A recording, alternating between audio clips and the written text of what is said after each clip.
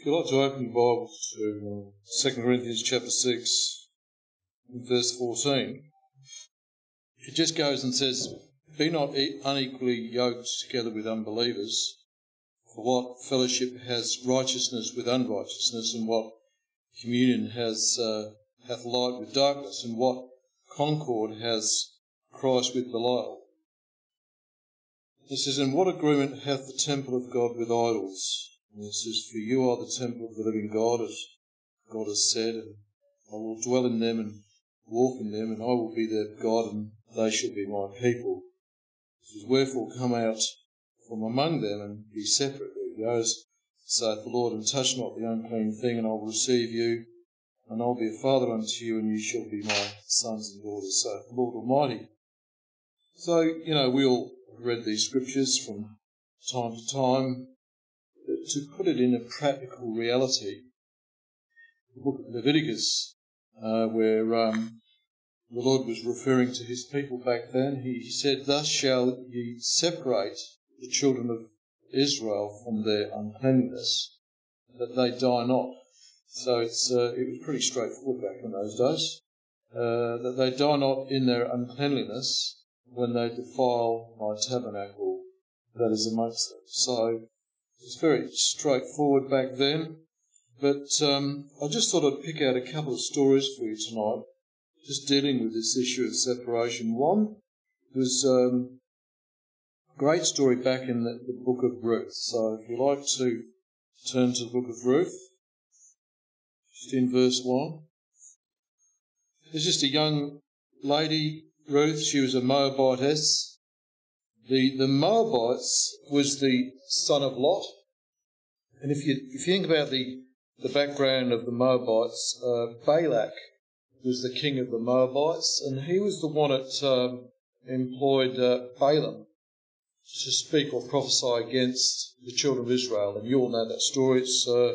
And then when you go further down in the history of the Old Testament, when Nehemiah went in to construct or reconstruct the wall of Jerusalem, it was Sanballat the Moabite that was one of the biggest opposition to him. So they were sort of painful people, And this Ruth the Moabite came from these people. And the story starts in chapter 1 in verse 1. It says, "Now it came to pass in the days when the judges ruled, that there was a famine in the land, and a certain man of Bethlehem, Judah, went to live there in the country of Moab, he and his wife and his 2 sons. And the name of the man was Elimelech, and the name of his wife Naomi. And the name of his 2 sons, Mahlon and Chilion, Ephrathites of Bethlehem, Judah. And they came to the country of Moab and continued there. And he died, that's Naomi's husband, and her 2 sons.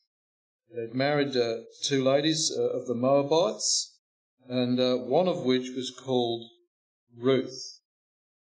Before I go too much into this issue of separation, I think what we've got to realise here when we start talking about this particular character, this lady Ruth, and the other gentleman, Joseph in the Old Testament, they had this incredible relationship with the Lord. And that's the big thing when it comes to separation, because we've all gone through it in some way. We separate from a family, and in some cases, in our workplace, we've been completely separated, almost isolated. In our schoolyard, I've been to school for a while, for a few years, but it's never easy. It's never easy to be separate. But we see here with this woman, Ruth, that she was a Moabite, and she'd been obviously brought up in the traditions and the family and, just the lifestyle, and she chose to follow the Lord.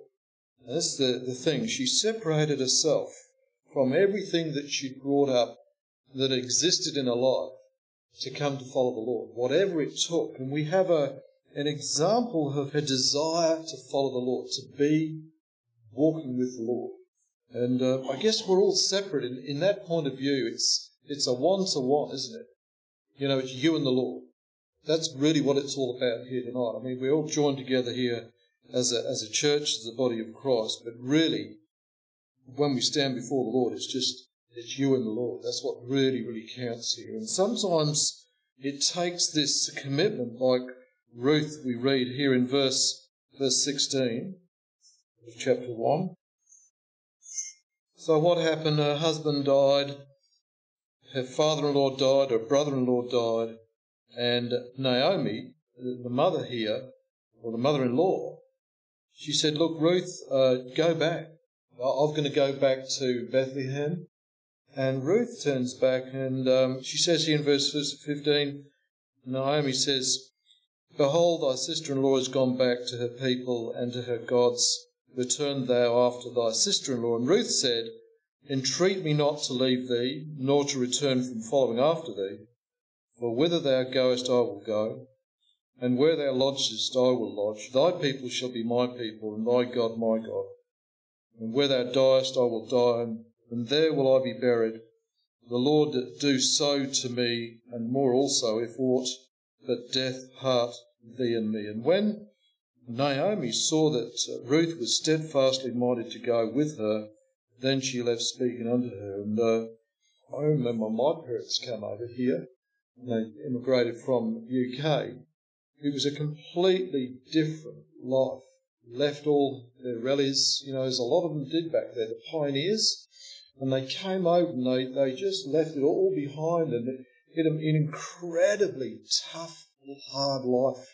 And it's a bit like that with you and I at times. We come to the Lord and it's like, you know, you had no idea, but you just wanted to follow the Lord. That's all you wanted. You had this incredible revelation of Jesus Christ, and that's all you wanted. You just wanted to follow the Lord, and in thus doing, you separated yourself from just about everything else. And, so then we go briefly through her story here, not to spend too much time because I've got this other character to speak about, but Ruth chapter 2 and verse 10.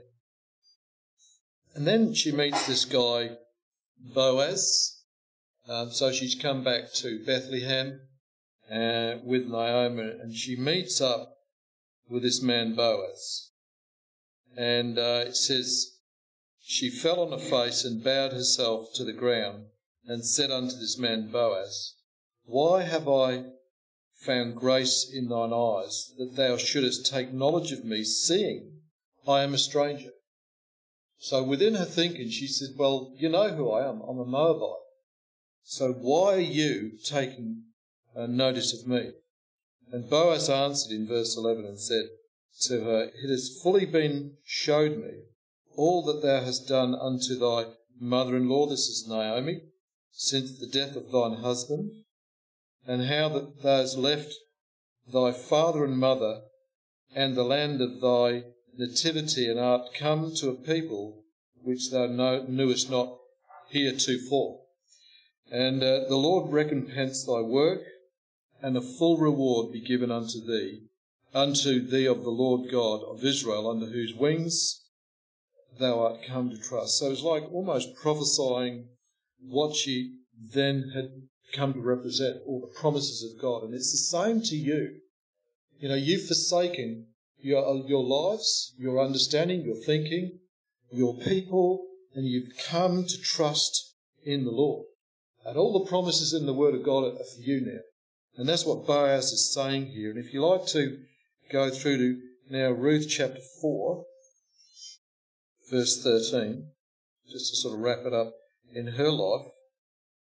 It says, so Boaz, this guy that she'd met, took Ruth, and she became his wife. And when he went unto her, the Lord gave her conception, and she bare a son. And the women said to Naomi, this is the mother-in-law to Ruth, blessed be the Lord, which has not left thee this day without a kinsman, that his name may be famous in Israel. And he shall be unto thee a restorer of thy life, and a nourisher of thine old age, for thy daughter-in-law, which loved thee. And I suppose there it is.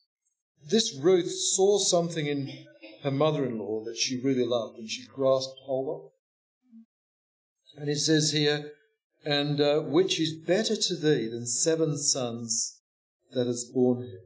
And Naomi took the child and laid it on her bosom, and became nurse unto it. And the women, her neighbours, gave it a name, saying, There is a son born to Naomi. And they called his name Obed. And he is the father of Jesse, the father of David. And he goes on to go through the generations. And you see, then Ruth becomes engrafted into this incredible lineage associated with the great King David. And it's the same with you and I. We become engrafted in to the lineage of Christ. This is an amazing reality that what's happened to you and I, because we've chosen to follow the Lord. It's very important that we remain separate unto the Lord. You know, like Samson was a Nazarite unto the Lord, and then he had to remain separate in a lot of ways. So we go on to the next little story. This Ruth woman always reminds me of Barbara and Rose from Elizabeth. They came out of, there were 2 kids living on their own, you know, and just basically forsaken. And they came to the Lord and they took hold of it. And today when you see them, you think, wow. And we've got their brother who's just come along. It's quite amazing, you know, and Peter, who's he's got 5 little girls. So get to know him and bring him in, welcome him in, and show him the love of God that obviously Naomi showed to Ruth, and they just follow. That's the secret. There's where it lies, that love of the brethren. So have a look in now Genesis chapter 37. This is the story of Joseph. You know, Joseph, the guy with the coat of many colours, is read about in Sunday school years ago. Genesis 37 will start it. So just to put you in the picture here, it says, Now Israel loved Joseph more than all his children, because he was the son of his old age, and you would imagine that. Years later, you end up with this little lad, so he's your favourite. He made him a coat of many colours, but when his brothers saw that their father loved him more than all his brethren, they hated him and could not speak peaceably unto him. So, unfortunately for Joseph, in verse 5, he dreamed a dream, and he told it to his brethren, and they hated him yet the more. And he goes on to explain the dream to them, and they couldn't stand him after that. So there's an introduction to how his dad felt about him, and the brethren, all his brothers just didn't want him, didn't want to, because they despised him, they were jealous of him, particularly when his dad made him this coat of many colours. So we'll just pick it up in verse 18. It says, and so Joseph's looking for his brothers. They're out there in the paddock somewhere attending to the sheep. He goes out and he's a young lad, they think around about 17 years old. And he tries to find them, and he found them in Dothan. Verse 18, he says, And when they, his brothers, saw him afar off, even before he came near unto them, they said, they conspired against him to slay him, their own brother. And they said one to another, Behold, this dreamer cometh. Come now, therefore, and let us slay him, and cast him into some pit. And we shall say, Some evil beast has devoured him, and we shall see what will become of his dreams. And Reuben heard it, this is the oldest, and he delivered him out of their hands, and said, Let us not kill him. And Reuben said unto them, Shed no blood, but cast him into this pit that is in the wilderness, and lay no hand upon him, that he might rid him out of their hands, to deliver him to his father again. And it came to pass, when Joseph was come to his brethren, that they stripped Joseph out of his coat of many colours that was with him. And they took him and cast him into a pit. And he goes on, and a company of Ishmaelites come, slave traders, and they basically sold their brother into slavery. So there was a separation that took place with Joseph and the rest of his family. He was sold into slavery for a period of, 14 or 15 years or something like that. He was about 30 years old when they came to meet Joseph once again. So he was sold for 20 pieces of silver, sold into slavery. It wasn't a good time for Joseph. He was on his own. He was his father's favourite, and he gets sold by his brothers as a slave. And he was certainly when we look at the description in Psalms, he was put into shackles and he had a tough time. You kind of think, well, I've come to the Lord, I'm my dad's favourite child, and here I am, I'm suffering like a slave. And I've been sort of sold by my own family. He was separated by this hatred, this jealousy, and he suffered the consequences. He spent time in prison, as you go to read the story. He was falsely accused and all this sort of stuff. He interpreted the dreams of the baker and the butler, which came to pass. And even then, he wasn't recognised. He wasn't, nobody said or did anything until such time that Pharaoh had this dream, and he was pulled out of prison eventually to interpret the dreams. And we pick it up at a time when he's raised up by Pharaoh himself. There's a famine in the land by that time. It's part of the interpretation of the dream of Pharaoh. So he was then raised up by Pharaoh to be the 2IC in Egypt. We pick it up in chapter 45, Genesis 45, verse 1. So eventually his brothers come to seek food because there's a famine in the land. Joseph has given this incredible job promotion, and he's the boss. He becomes the father almost of Pharaoh. It says, and then Joseph meets up with his family again, his brothers. And it says here, and Joseph could not refrain himself before all them that stood by, and he cried, and caused every man to go out from me. And there stood no man with him, while Joseph made himself known to his brethren. So they didn't recognise him, of course. He would have been dressed up in the form of an Egyptian. But Joseph knew who they were. And if you would have been betrayed by your brothers into slavery, it wasn't easy for him. It wasn't easy at all. So we're going to look at the reference in Psalms in a minute, and it wasn't a good time for Joseph. How would you have felt, those years of thinking about, what they'd done to you and the way you'd been treated? You'd been sold and sold out. And yet we find here in verse 3, and Joseph said to his brothers, I am Joseph. Doth my father yet live? And his brethren couldn't answer him, for they were troubled at his presence.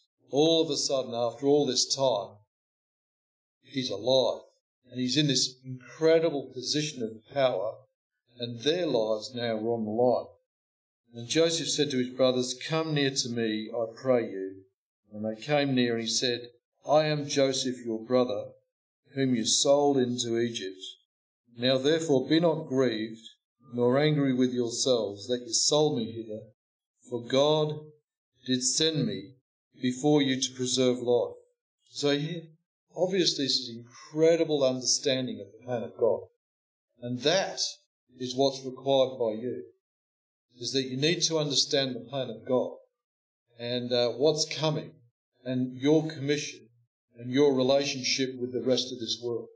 They're going to sell you out every time, but you need to understand what your calling is. It says, for these 2 years has the famine been in the land.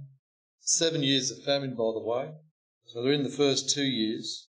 And yet there are 5 years in which there shall neither be earing or harvest. God has sent me before you to preserve you, a posterity in the earth, and save your lives by a great deliverance.